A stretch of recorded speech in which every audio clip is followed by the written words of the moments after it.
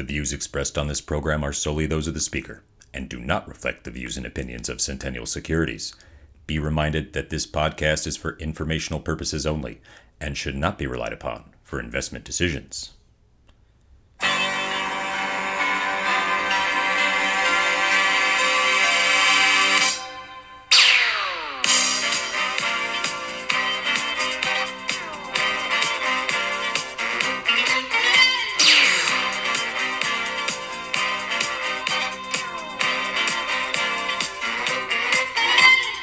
Happy Friday!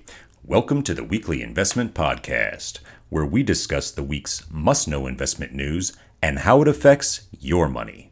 I am your host, Walter. This week, we discuss bankers debating the economy, changes at Facebook, and large, mid, and small cap stocks.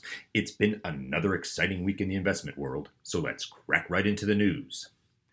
Leaders from the biggest banks in the U.S. debated the future of the U.S. economy this week. Jamie Dimon, chairman and chief executive at J.P. Morgan Chase, described the challenges facing the U.S. economy as a, quote, hurricane, unquote. Jamie Dimon said, quote, right now, it's kind of sunny. Things are doing fine. Everyone thinks the Fed can handle this. That hurricane is right out there, down the road, coming our way. We just don't know if it's a minor one or a superstorm Sandy, end quote. Brian Moynihan, the chairman and chief executive of Bank of America, responded at the very same conference where Dimon shared his weather-themed pessimism. Moynihan said, quote, we're in North Carolina. You've got hurricanes that come every year. End quote. Moynihan explained that the Fed's challenge to hike interest rates is because of a strong underlying economy. What makes the Fed's job tough right now is, quote, actually a good thing, low employment and good wage growth and good consumer spending, end quote. Goldman Sachs President John Waldron said, quote, this is among, if not the most complex, dynamic environments I've ever seen in my career, end quote. The confluence of the number of shocks to the system is unprecedented, according to Waldron. His concerns stem from inflation, changing monetary policy, and the continued invasion of Ukraine by Russia, all of which are headwinds for the global economy. Waldron said, quote, we expect that there's going to be tougher economic times ahead, end quote. Now, despite this perceived negativity, he was bullish on Goldman Sachs' future, saying, quote, regardless of the economic environment, we'll do just fine, end quote. The owner of Facebook, Meta Platforms' chief operating officer Sheryl Sandberg, announced on Wednesday that she was leaving the company after 14 years. The announcement initially sent the social media firm's shares down by about 4%, but the stock recovered. This is big news, as Sandberg helped power the growth of the world's biggest social media network. Chief Growth Officer Javier Olivan will take over as Chief Operating Officer. Olivan has worked for Meta for more than 14 years and has led teams handling Facebook, Instagram, WhatsApp, and Messenger. Sandberg's departure marks an end of an era for Meta, which is shifting focus toward hardware and the metaverse.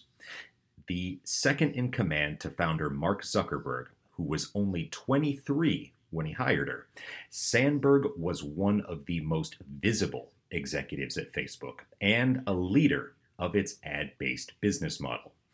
Only about 25% of corporate America's C-suite positions are held by women, and Sandberg's visibility was heralded as important for representation.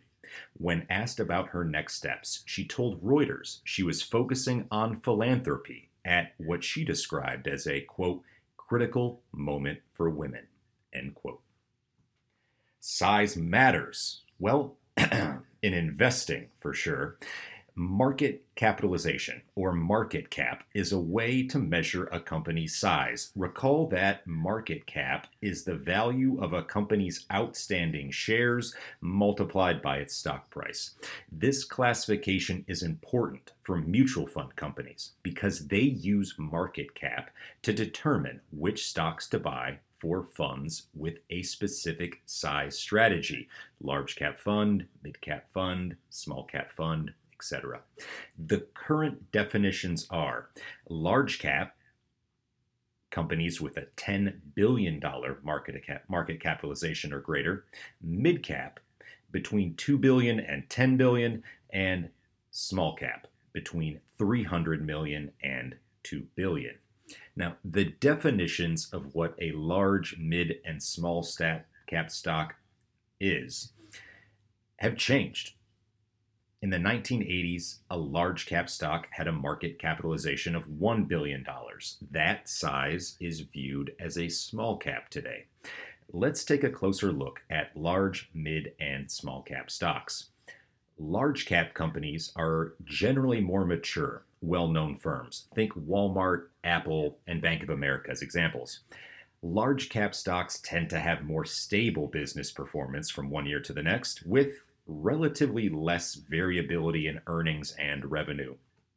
Large companies may have less volatile share prices than smaller firms and also tend to be the least sensitive to economic headwinds.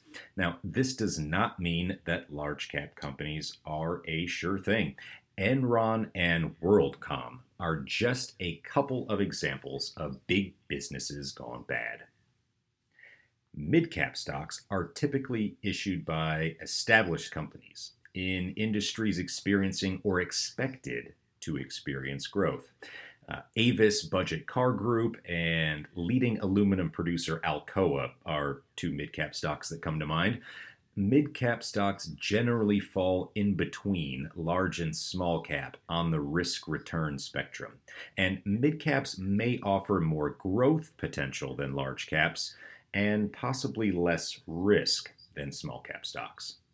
Now, small cap stocks are often very young companies and tend to have significant growth potential, but they are also less stable than their larger, more established peers. Boston Beer, the maker of Sam Adams, and Nordstrom are a couple of examples of small cap stocks. Small cap companies are more likely to be focused on smaller niche markets and emerging industries. Small caps as a group are considered the most aggressive and by extension the most risky investment of the three categories. The relatively limited resources of small companies can also make them potentially more susceptible to an economic downturn. Now, there may also be a little bit of vulnerability in that space to competition and uncertainties from new markets. On the other hand, small cap stocks offer significant growth potential. And for those that can tolerate volatility in short-term price swings, there may be some long-term benefit. Remember that Amazon and Tesla were once small cap companies. Be aware that immature companies have achieved large cap status due to intense short-term investor interest without building a stable business. Meme stock GameStop is a good example. GameStop had a market cap of $250 million in late 2020, but due to speculation in the stock's price, had a market cap over $22 billion by January 2021. Statistically, that puts GameStop in the large cap classification, but that company's share price volatility is more typical of a small company than a large one. Join us next week when we discuss stock buybacks. Tune in next Friday for that and much, much more. Thank you for listening, and please have a nice weekend when you get there. Talk to you next week.